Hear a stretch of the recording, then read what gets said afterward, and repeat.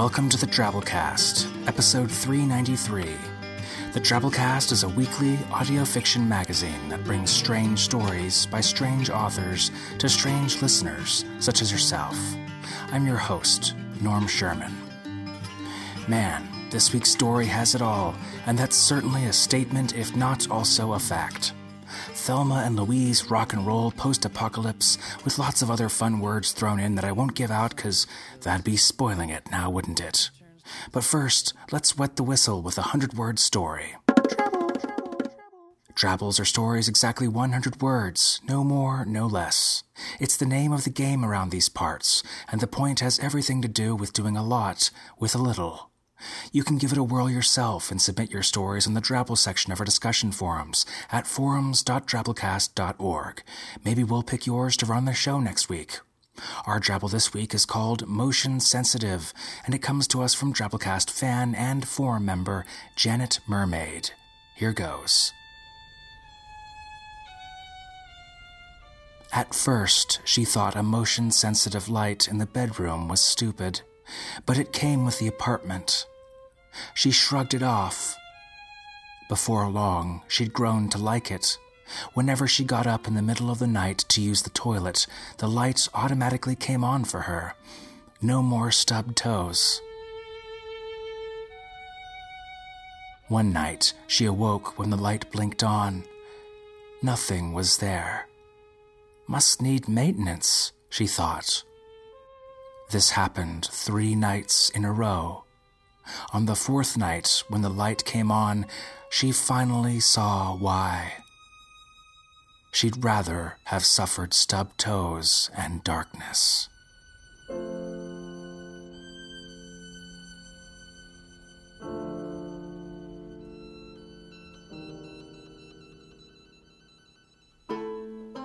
Bet it was a Lego. You ever stepped on one of those things? Whole new category of pain in the night. That's the kind of shit that gets terrorists to talk. How do you stub your toe on a Lego, though? Right, maybe it was something more sinister. Our feature story this week comes from Lucy Snyder, and it's called Diamante and Strass. Lucy A. Snyder is a Bram Stoker Award-winning author of the novels Spellbent, Shotgun Sorceress, Switchblade Goddess, and the collections Orchid Carousels, Sparks and Shadows, Chimeric Machines, and Installing Linux on a Dead Badger. She lives in Columbus, Ohio with her husband and occasional co-author Gary A. Braunbeck, and is a mentor on Seton Hill University's MFA program in writing popular fiction.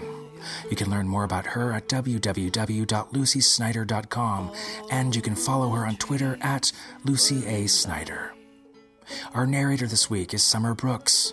Summer designs and maintains websites for clients and for fun in addition to the slice of sci-fi websites. She does voiceover and narrations for Starship Sofa, Tales to Terrify, Far-Fetched Fables, and Crime City Central, among others. She's an avid reader and writer of sci-fi, fantasy, and thrillers, with a handful of publishing and voiceover credits to her name. Next on her agenda is writing an urban fantasy tale and a B-movie monster extravaganza. Our story this week is produced by Drabblecast producer Adam Prott. So without further ado, we bring you Diamante and Strass by Lucy A. Snyder.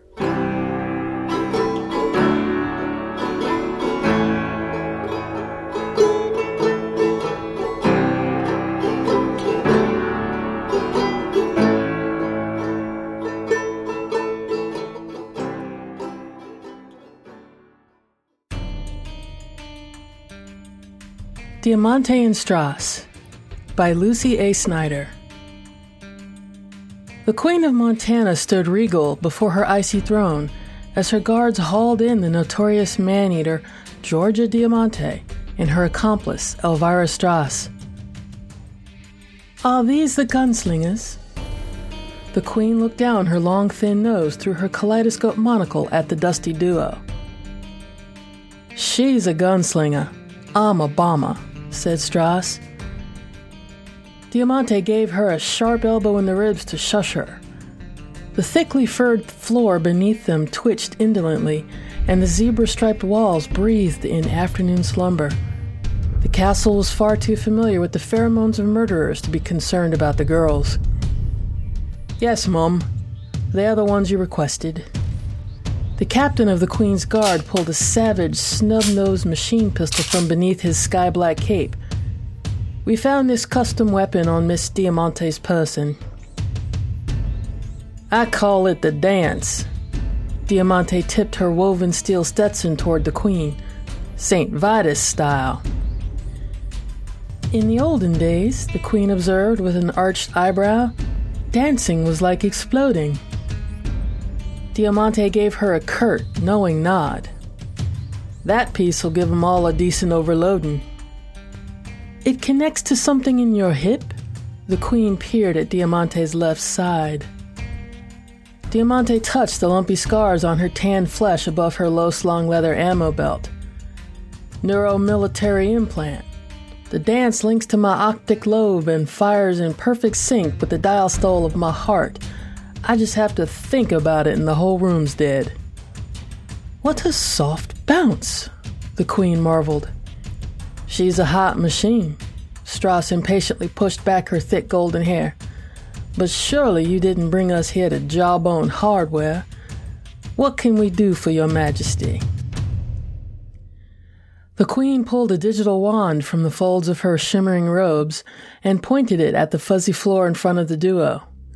She flicked it on, and a bust hologram of a skinny man with a wild, dirty blonde mane and an equally unkempt beard spilling over a priest's collar appeared before them. The pupils of his blue eyes were mismatched. The right was as small as the point of a dagger, and the left was as big and dark as a Stim Gym tablet. Bring me the head of this preacher, the Queen ordered. That's Reverend Dr. Johnny Swarovski. Diamante squinted at the flickering hollow of the thin white man. He used to be your duke, didn't he? Before he invented his secret formula? The Queen acted as if Diamante hadn't spoken. Johnny's an American, but he's fled across the border. My signet ring will guarantee his extradition should local knights intervene. She slipped a signet off her pinky finger and flipped it to Diamante. The spy in my cab told me Johnny's holed up in the desert outside Medicine Hat with his acolytes. Acolytes? How many? Diamante frowned as she wiggled the ring into the tight front pocket of her jeans. The Queen smiled at her. Surely you're not afraid of Americans? Diamante frowned. I'm not afraid of the world. What's in this deal for us? A clean slate, the Queen replied. We'll drop the base, murder, cannibalism, corpse defilement, and public intoxication charges from the rave in Anaconda. Ezekiel, spat Strass. That dirty jerk. He got what was coming. They all did. Diamante's eyes glittered. You'd have done the same. Maybe I would. The Queen gave the daintiest of smiles and shrugs. But do my bidding, and there shall be no cell block tangos for you girls in my domain. And of course there's more. The Queen snapped her fingers, and two of her guards brought forth a bulletproof tortoiseshell case and popped the horny locks. In amongst the pulsing guts of the tortoise were dazzling pounds of glittering pale gems. My best friends, and soon yours, the Queen said, provided you bring me the good Reverend's head. Did you want the rest of him past his neck? Strass asked. Not necessary. The Queen pursed her lips. But I do want the head brought back intact, alive and unmolested. So Diamante and Strass kitted themselves out in the finest rhinestone body armor the Queen's arsenal could supply, packed up their weapons and a good medical stasis unit, fueled their biogas Harleys, and rode north up the ruins of I-15. They stopped at the Coots border crossing like regular citizens. This was the first time in years that they hadn't jumped the wall. The rest of the traffic was mostly cargo beasts, NAFTA Corp assault dinosaurs, and a few hand-painted vans full of various doomsday cultists headed to the North Pole. It was a nervous half-hour wait. Diamante's hand kept straying toward the St. Vitus dance, and Strass fingered the lumpy outlines of the white phosphorus grenade she had stashed in her bra. But the strolling death mounties in their humming red power armor gave neither the gunslinger nor the mad bombshell a second glance. "Where you gals headed?" The border agent pressed his sizzling brand into the fleshy page of the gunslinger's passport. The booklet quivered and squeaked in his hand. "Medicine Hat," Diamante replied. "Oh, be careful out there." He gave her a smile that was 2 parts grandpa concern and 1 part raptor leer. "Take the northern route through Vohal. The highway through the glassy desert ain't safe." "Why?" Strass handed over her own struggling passport. "Why, there be monsters." He branded a page, and her booklet urinated on his wrist. He didn't seem to notice. "Goths and rockabillys, trans-psychic bandits, and other creatures that ain't fit for Thor's clean earth." They passed the Tabor Starship Impact Memorial and turned onto the highway that transected the endless shimmering craze of green glass like a dark laser burn. Suddenly, Diamante's motor began to rattle. Soon the whole Harley was shaking like a junkie. A few moments later, Strass's motorcycle started jerking too. They pulled off to the side of the highway. Diamante got out her flashlight and inspected their machines. Tiny blue silicon worms, hatched from eggs carried on the dusty winds, had invaded the engines. The wrigglers were devouring the metal, leaving behind sticky trails of epoxy. The cylinders were nearly clogged with the acidic purple goo. "Damn shitburners!" Diamante kicked a tire. "I knew we should have sprung for Ceramic Vincent's." "Well, this ain't good." Strass shaded her eyes and squinted out across the glaring barrens. "This place is still full of radium. If we have to walk the rest of the way, our bones will be glowing by the time we get there." Overhead, they heard a tiny sonic boom. A rocket-powered swallow dove straight down from the sky and landed on a spar of broken glass. When the cyborg scissortail opened its beak, the Queen of Montana's voice came out, thin and sing-song. "Don't dilly or dally," the Queen told him sternly. "I have word that the Duchess of Minneapolis wants Johnny dead. No head. She sent her raspberry berets to jam him." Diamante swore and kicked the tire again. The swallow gulped and rocketed away. "Well, that's a fine kettle of cocks." Strass shaded her eyes again and resumed scanning the dazzling plain.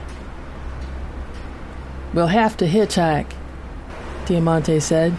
"We've got to get out of this place."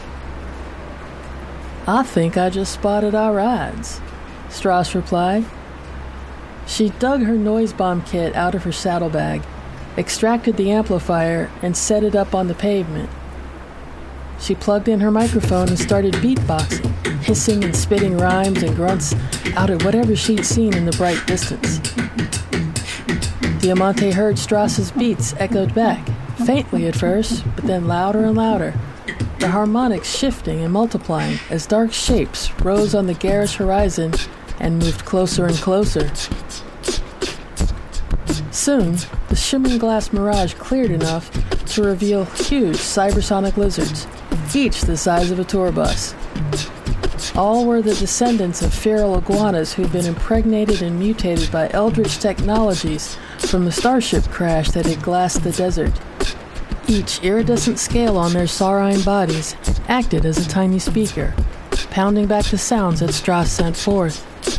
The cybersonic lizards bobbed their heads and flicked their blue tongues in time with the beat. The lizards circled Strass and Diamante, fascinated by the music, but unwilling to let themselves be touched. "Let me try," whispered Diamante. She got into her own saddlebag and unfolded her air guitar, brushed her fingers through the virtual strings for a quick tune-up, and began to play Purple Haze. Strass switched up her beat to back Diamante's music, and the lizards made the glass quake as they writhed in appreciation. As Diamante hit the climax, one opalescent lizard was entirely overcome by her hot licks. He fell forward onto the pavement, scales buzzing and crackling with feedback, rolled over and offered his pink neck and belly to the girls. While Strass scratched the lizard under his massive chin and sang Suffragette City to keep him still, Diamante fashioned a haltern reins out of her spool of carbon fiber rope. Once they harnessed the scaly beast, the girls climbed atop his ridged back and urged him up the highway. He lumbered slow and steady for miles, until the wind shifted and his scales began to vibrate in sympathy with a cacophony in the distance. They heard voices, yes, and music, but it was all too chaotic to be a concert, too profane to be religion, too apocalyptic to be just another party.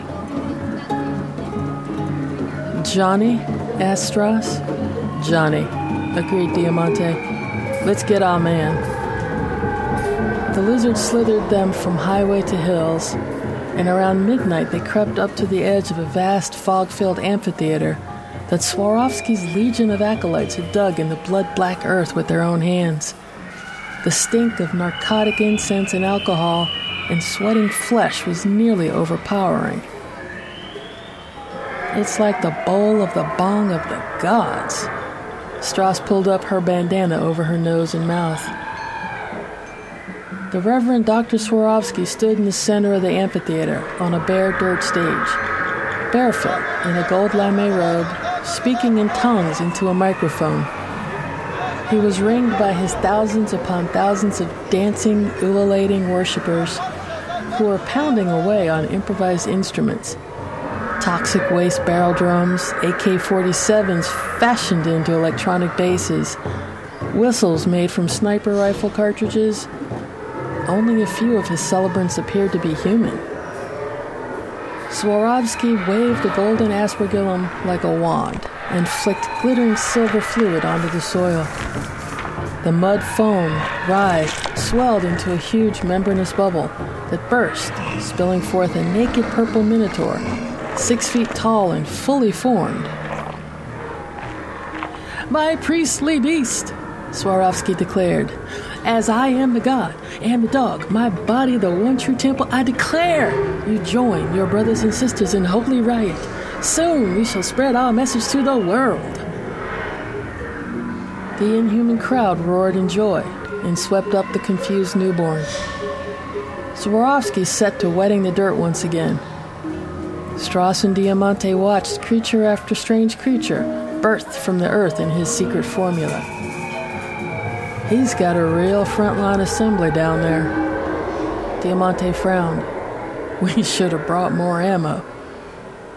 "We need a diversion." Strass fingered her grenades. At that moment, a raid siren blared, and 36 Valkyrie figures rappelled down from a vast invisible dirigible lurking in the sky. They wore supple silver armor and purple berets and propelled themselves onto wicked plasma skates that vaporized flesh and bone and burned the dirt to slag.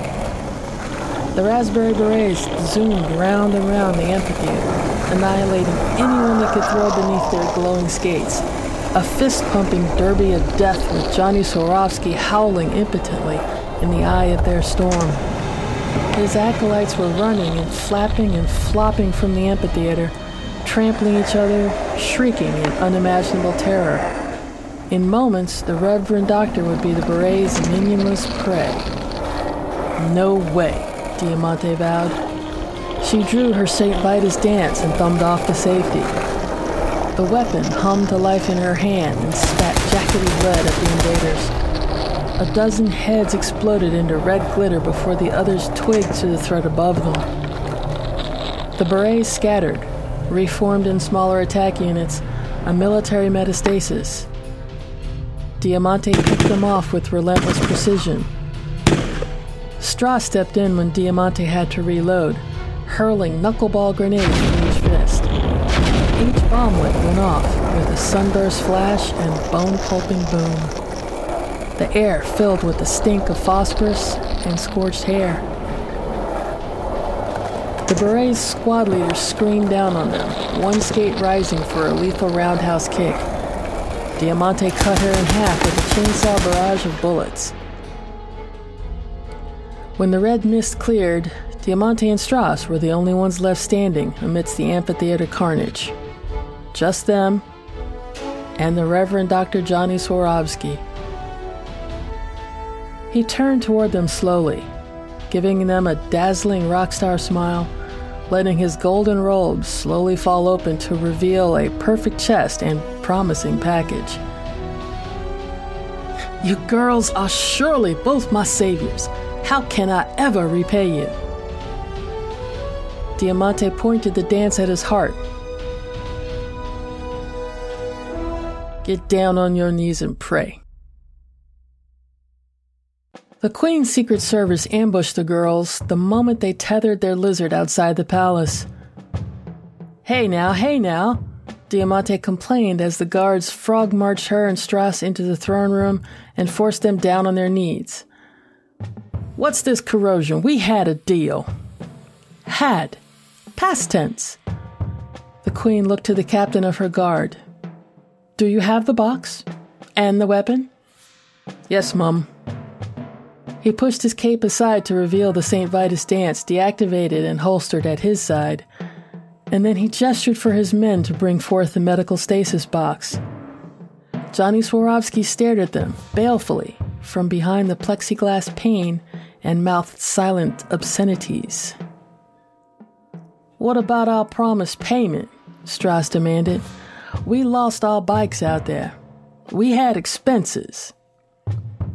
Leaving here with your lives should be payment enough, the Queen replied haughtily. My advisors think I should simply have you both killed. That's a dirty deed. Diamante fought against the men restraining her. Dirt cheap, too. Strass was very still. I am being most generous. Be gone with you. The Queen waved her hand, and the guards hauled them back out to their giant lizard. A heavily armed squad escorted them to the city limits. Get out and don't come back, the squad leader ordered. You'll be shot on sight. Diamante and Strass rode their lizard to the top of a nearby low mountain and stared out at the glittering spire of the castle. They could just barely make out the huge bulletproof picture window of the Queen's boudoir, where no doubt at that very minute Johnny's head was being put to salacious uses. What should we do? Asked Strass. Diamante tipped her steely hat back and wiped her brow. I reckon we go to Plan B. Strass squinted at her.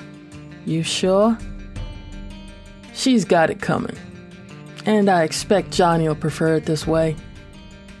Strass shrugged, dug in her jeans, and pulled out a tiny black remote. Press the button. The boudoir window shattered outward as the microscopic, scanner-proof fusion device Strass had planted in Swarovski's neck stump exploded. Confetti of glass and steel sparkled in the midday sun as it rained down on the castle courtyard. They watched the green smoke trailing up from the exploded window for a few minutes before Strass spoke again. Okay, so what now? Want to go back to Cali? Nah, I don't think so. How about Kathmandu?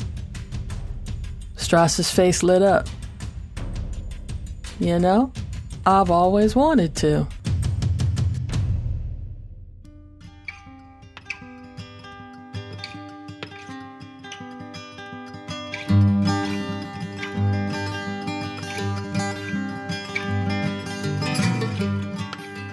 That was our story. Hope you enjoyed it.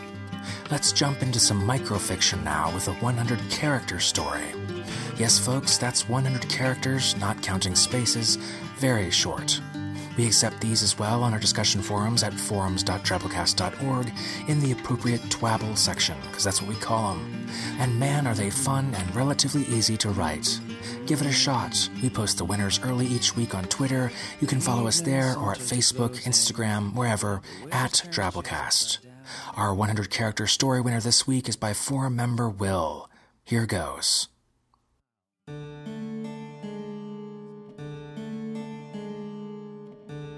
The first universal translator worked okay when translating, but it didn't make your lips talk in sync like on TV.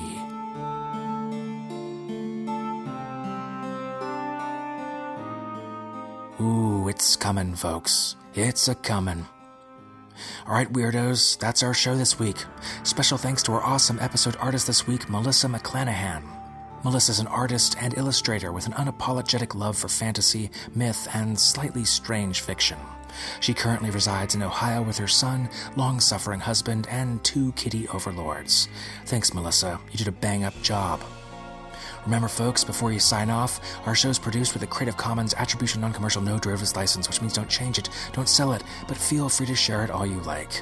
And the reason I mention that each week isn't to bore you, it's to remind you that any Drabblecast episode, including this one, can be shared freely with friends, so you can talk to them about them, get their mind slugs working, all that good stuff. Hundreds of episodes in our archive off Drabblecast.org. Dig in there. Spread the weird among the masses. It's fun. You can also write us a review on iTunes or wherever podcasts are reviewed. You can blog about us if you do that thing. And if you really want to feel peachy keen about yourself, consider donating to the Drabblecast. We rely on listener donations to keep this cast going each week, paying authors, artists, voice actors, production costs, etc. Go to Drabblecast.org and consider donating either once or signing up for a weekly subscription in any amount. If you have the means, that is, and the inclination, you'd be doing an amazing thing. At the $10 a month level, you get access to Drabblecast B-Sides podcast, which amounts essentially to an extra episode and awesome story, sometimes review, piece of original music, you never know. But it's always good stuff, and it happens once a month at least. And you're helping support your favorite podcast keep doing what it's doing, bigger and better each week. We appreciate it. Our program this week was brought to you by Bo Kyer, Sandra Odell, Samantha Henderson, Melissa Harvey, Tom Baker, Zimmerman Bledsoe, A Lazy Eye on a Stranger You Pass in the Subway at 2 a.m., Jason Smith, Jen Fisher, and yours truly, Norm Sherman, reminding you, he got what was coming to him. You'd have done the same.